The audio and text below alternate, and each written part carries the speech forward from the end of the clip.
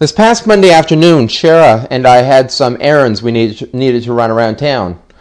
We had some things we needed to do, and one of the things we needed to do was make a stop at the bank. For the past several weeks, Shara has been collecting some of your extra change in order to buy some toys and some puppets to use on her humanitarian mission trip coming up in just a little over a week. And we needed to take that change to the bank and get it converted into bills. Anyways, we were standing in line. I looked over at the TV that was on in the corner. Now, the volume wasn't turned up at all, but the TV was on. It was on one of the news stations, and I could read the headlines across it. Massacre at Virginia Tech. Well, since the volume wasn't on, and I'm not a very good lip reader, I couldn't catch all the details of what was going on, but I did my best to read the ticker across the bottom and try to gather as much information as I could about what had happened earlier that morning. This was the first I had heard about the tragedy that had happened in Virginia that day. And as soon as I got home, the TV went on, and I started to absorb what had happened in that tragedy. And my first reaction was probably similar to yours. Oh no, here we go again. And immediately I started reflecting back on Columbine and Tabor, Alberta, and Dawson College just last September. And I even wondered if this could be another terrorist attack. How about you? What was the type of reaction you had? I expect it was similar to that. Well, the next morning, Tuesday morning, I had a dentist appointment. Now, I don't know what it's like at your dentist when you go to visit him or her, but at my dentist, they have a TV embedded in the ceiling above the chair. I think most of them do now. So when you're there and they're working in your mouth and you're reclining in the chair, you can be looking up at the ceiling and watching TV. Of course, when I'm sitting there, I always start wondering how securely they attached the TV to the ceiling. Because I've carried TVs. I know how heavy they can be. And then I even start to think about how it could be strategy on the part of the dentist.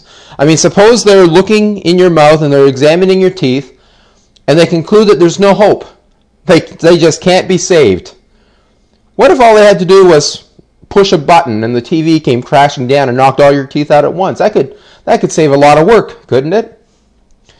That's just a thought for you for the next time you're sitting in that chair. But as I was sitting there this week, they gave me the remote, and I flipped around the stations until I came across one of the news stations that was carrying the news conference that was being held by the police and the administration of the university that day to inform everyone about any new information about the massacre.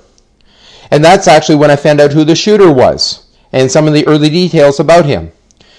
And all through this past week, there have been more details released each day, and we're learning more and more about what happened that morning at Virginia Tech. Now, this obviously wasn't what I was planning on talking about today. As of last Sunday, we were planning on starting a new message series this week called Stressed Out. In fact, throughout this week, as we approached the end of the week, I was still planning on starting that this week. But then my plans changed, just because this is such a moving thing that has happened. It has impacted so many lives. It's captivated our attention all week, trying to piece together how this massacre could have taken place. Plus, one of the greatest causes of stress today is fear anyway. So it actually does kind of fit in with the whole theme of stress. We have this fear. We have the fear of the unknown. We have a fear of what might happen to us. We have a fear of what might happen to those we love. And the events that took place at Virginia Tech this week only serve to reinforce that fear. And then you can think back just 2 weeks ago on Easter Sunday. On that day, 6 Canadian soldiers serving in Afghanistan were killed when a roadside bomb exploded. Many of them were from the Maritimes. They were right from our region here. In fact, one of the soldiers who was injured but who survived was Sean Fevins, who actually attends one of the Wesleyan churches in the Halifax area. And then just last Wednesday in Turkey, 2 Turkish Christians plus 1 German Christian who was living in Turkey, they were all working at their publishing company when 5 young Muslim men came in, tied them to chairs, and proceeded to stab them multiple times and slit their throats. Now you hear about things like this happening around the world. You hear about the things at Virginia Tech, and you hear about the things in Afghanistan. You hear about the things in Turkey and in Iraq and all around the world. You hear about all of this, and you start to wonder if you can ever live at ease in this uneasy world. And you realize that we're not exactly immune to danger here either. So is it possible to live with a sense of peace even in the midst of violence? Is that possible? I believe it is. And I believe that you can know this peace. So with that in mind, let me give you 4 factors for experiencing and living a peaceful life. 4 factors for a peaceful life. The first one is this: know where your eternity will be. You need to know where your eternity will be. Where are you going to end up? Where are you going to spend forever? You know, life can be messy. There's no denying that. There are all kinds of things that want to rob us of any peace. We have our struggles. We all experience all kinds of difficulties. We've all got junk that we've got to cope with. But you know what? That's okay, because it's temporary. And so even when our world is in uproar, we can live in peace because we know that this isn't all there is. This lifetime isn't all there is. The Apostle Peter wrote in 1 Peter chapter 1, verse 6, "So be truly glad. There is wonderful joy ahead, even though it's necessary for you to endure many trials for a while." What's this wonderful joy ahead that Peter was talking about? Well, he was talking about heaven. And in heaven, there are no problems. There are no valleys. There are no dark days.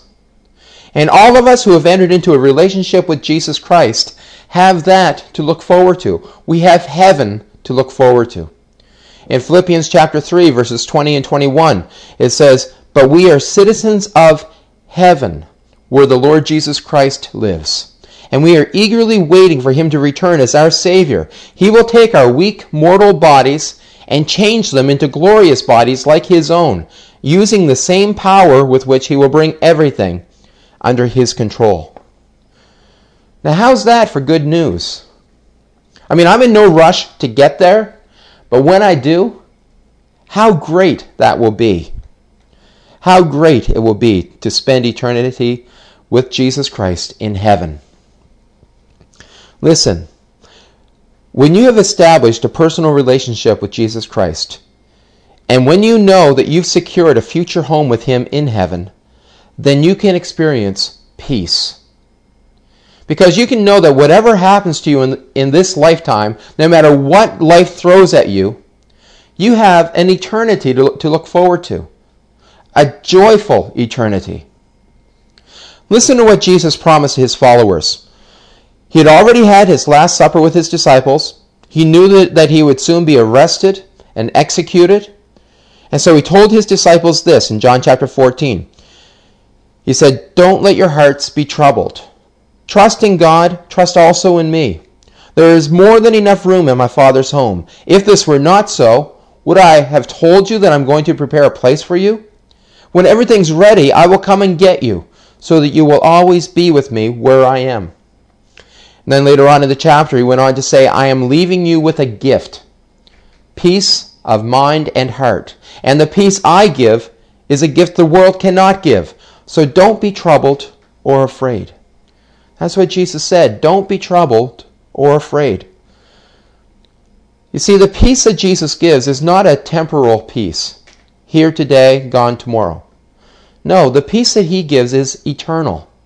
It's a peace that says, whatever happens now, I have a home in heaven. So you've got to know where your eternity lies. If you want to live in peace, you need to know that. Now that deals with the afterlife, after this lifetime is through. But secondly, you also need to trust God for this life. Trust God for this life. Now, often when a tragedy happens, like happened at Virginia Tech, God gets blamed. You hear people say things like, how could God allow something like this to happen? Or maybe more well-meaning people might blame God in a more subtle way. They'll say, I guess God just decided it was their time. Or God took them to be with Him. Or how about that line that we often feed to kids, God needed another angel. Forget that that's bad theology, because we don't become angels after we die. But that's just another subtle way that we blame God for the tragedies that happen. And I don't know about you, but that is not the picture that I have or want to have of who God is. I don't want to have a picture of a God who causes tragedy on a whim.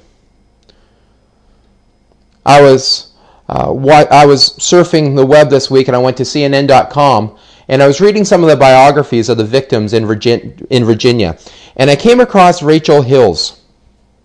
Rachel was a follower of Jesus, and in fact, she had already graduated from a Christian school.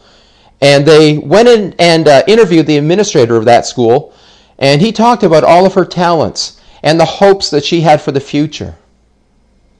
And then he said this. He said, obviously, the Lord had other plans for her. Obviously, the Lord had other plans for her. Now, I understand that statements like that are meant to console people and try to explain why bad things happen. But really, I don't think they do either. Listen, the students at Virginia Tech didn't die because it was their time. That's not why they died. They died because another student came with a gun. They died because evil and sin exists. That wasn't God's plan.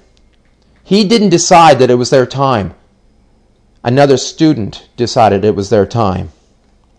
You see, we live in a broken, fallen world. And because of that, things go wrong. Not everything that happens is what God desires to happen. That's the price that He paid for giving us free will. Not everything that happens goes according to His plan. That's the price He paid. He gave us free will. He gave us the ability to choose. And so there's a lot of stuff that happens that God doesn't endorse because we're allowed to choose things that don't comply with His will. But the good news is, ultimately, He is bringing all things under His control. And one day His plan will be fully realized. Just a few minutes ago, we looked at a passage in Philippians chapter 3, verse 21. You remember what it said there? It said there that He will take our weak mortal bodies and change them into glorious bodies like His own, using the same power with which He will bring everything under His control. He will bring everything under His control. There are things that happen right now that are outside of His control because He has chosen to give us free will. But He is bringing all things under His control ultimately. Now that's coming. That's something to look forward to. But right now, you and I still need to trust Him, and we need to hold on. What did Jesus say? In John chapter 16, verse 33, Jesus said, I've told you all this so that you may have peace in me. Here on earth, you will have many trials and sorrows, He says. And then He says, but take heart, because I have overcome the world. So Jesus is saying, even with all the stuff that happens, even when you go through tough times and you experience loss, you can still trust in me, because I am with you, and I will give you peace. He says, no, all is not right with the world, but I have overcome the world. And so as we continue to trust Him now, we can look forward to that eternity with Him when all the current troubles will be left behind. Philip Yancey is a best-selling author, and he has written this. He has written, Jesus offers no way out of the unfairness, but rather a way through it to the other side. Do you remember David in the Old Testament? David spent time fleeing for his life. He later on became king, and maybe that's how you best remember David. But he had spent some time earlier in his life fleeing for his life. King Saul was trying to hunt him down and kill him. So David had to run away, and he had to leave everything and everyone behind him and go into hiding. He knew that life wasn't always easy. But he also understood that despite everything that might happen to him, he could still place his faith and his trust in God. This is what he wrote in Psalm 4, verse 8. In peace I will lie down and sleep, for you alone, O Lord, will keep me safe. What a great perspective David had on life. Even though he knew what hardship was, he also knew that he could place his trust in God, because God is trustworthy.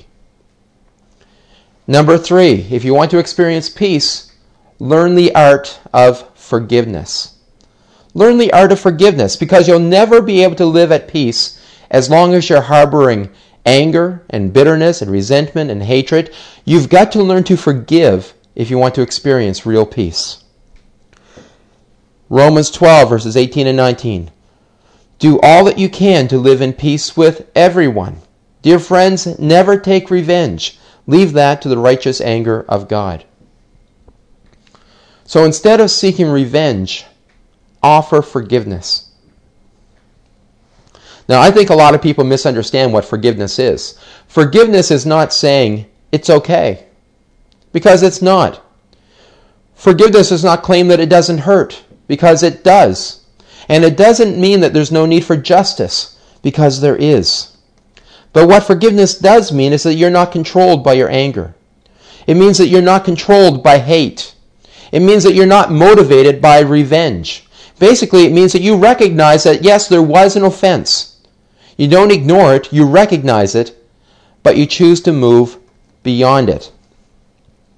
Oh, and you know that old phrase, forgive and forget? Well, you're not going to be able to forget it. You've been hurt, and you need time to heal. You've experienced loss, and you need to learn to cope with it. I don't believe we're capable of completely forgetting about it. And that's not what the Bible teaches. A lot of people think they're quoting a Bible verse when they say forgive and forget, but that's not a verse from the Bible. You're not going to be capable of completely forgetting. But if you do choose to forgive, then let me tell you what will happen. You can move beyond what happened. You can move forward in life instead of being tied to that moment when the offense happened. And eventually, the times that that offense comes to mind will be fewer and farther between. Now, this isn't easy. The natural tendency when someone hurts you is for you to hurt them back. It takes some strength of character to choose to forgive. Mahatma Gandhi understood that. He said, the weak can never forgive. Forgiveness is the attribute of the strong. I think one of the best examples of this that I've seen was found in what happened at Taber, Alberta back in 1999. Just shortly after the shootings in Columbine, there was a shooting in Taber, Alberta. And in that school shooting, 17-year-old Jason Lang was killed. Now, I don't have children of my own right now, but I do understand that there's no greater loss than for a parent to lose their child. And so I can understand that there's an emotional roller coaster that parents go through when they lose a child. And Jason's parents, Dale and Diane, would have experienced that emotional roller coaster at that time when they lost their son. But I do know that they were followers of Jesus. And because of their relationship with him, they chose to extend forgiveness to the 14-year-old who had killed their son. This is what the father, Dale Lang, said. He said, without God's love, I couldn't have forgiven the young man who shot our son. This is too painful a thing to do on your own. With God in my heart, he's made it possible. I've been set free from bitterness and anger and unforgiveness. And that's a wonderful gift. And he said, I'm an ordinary person, but inside of me lives the great and awesome Lord, and he made the difference. If you want to experience peace, then you need to follow the example of Dale Lang there. You need to learn the art of forgiveness. You need to learn to forgive people when they hurt you. And number 4, if you want to experience peace, you need to keep short accounts with God and with others. Keep short accounts with God and with others. And we've already talked about you forgiving others when they've hurt you. This is about you seeking the forgiveness of others when you've hurt them. When someone hurts you, you extend forgiveness to them. When you hurt someone else, you go to them and you seek their forgiveness. Either way, whether you were the one offended or you were the one who offended someone else, either way, it's your responsibility to initiate the process of reconciliation. In fact, Jesus puts reconciliation pretty high on our to-do list. Let me set the stage for you. In Jesus' day, the Jews had a very strict protocol when it came to going to the temple. It was a very strict religious protocol. In fact, it wasn't all that different from many churches today. You see, when you went to the temple, you were expected to be on time, sit quietly, and stay for the whole thing. Don't you dare try to leave early. If you were there in the temple and you remembered you left the iron on, you hope that your insurance is up to date. If the service goes overtime and you remember you have a roast in the oven, then you just consider it a burnt offering as unto the Lord. But what you're not to do is leave the service early. That's what it was like in the temple. You were expected to be on time, to sit quietly, and stay for the whole thing. And you can understand that. I mean, if you're worshiping God, what could be more important? Well, Jesus told us what. In fact, he gave us permission in this case to get up and walk out in the middle of a worship service. When did Jesus say that would be okay? He said it'd be okay to do that when we realize that somebody's holding a grudge against us and we need to go and seek their forgiveness. This is what he said in Matthew chapter 5, verses 23 and 24. Jesus said, "So if you are presenting a sacrifice at the altar in the temple and you suddenly remember that someone has something against you, leave your sacrifice there at the altar. Go and be reconciled to that person. Then come and offer your sacrifice to God." Basically, Jesus is saying, if you want to be at peace with God and with yourself, then you need to be at peace with others. So even if you're worshiping God and you remember that you need to be reconciled to somebody, go and take care of that first and then come back and worship God. Now put that in the context of what happened this past week. I wonder how many of the students at Virginia Tech this week, after the events that unfolded there, I wonder how many of them got on the phone and made up with their parents. How many of them had been estranged from their parents, and once the shootings happened, they just felt a need to reconcile with them. I wonder how many of them had a fractured friendship that needed mending. I wonder how many of them had some unresolved business that suddenly they were motivated to take care of. Because, it's often the tragedies and the close calls of life that wake people up to the need they have to be reconciled to other people and to God. But let me tell you this, if you keep short accounts, and if you seek forgiveness as soon as you realize you need to do that, and if you make this a way of life, then you won't need to worry about it. You can be at peace in any circumstance because you know that you have no business that's left unfinished, that you don't have any relationships that you've allowed to be fractured and left that way. You can know that you've done your best to be at peace with everyone.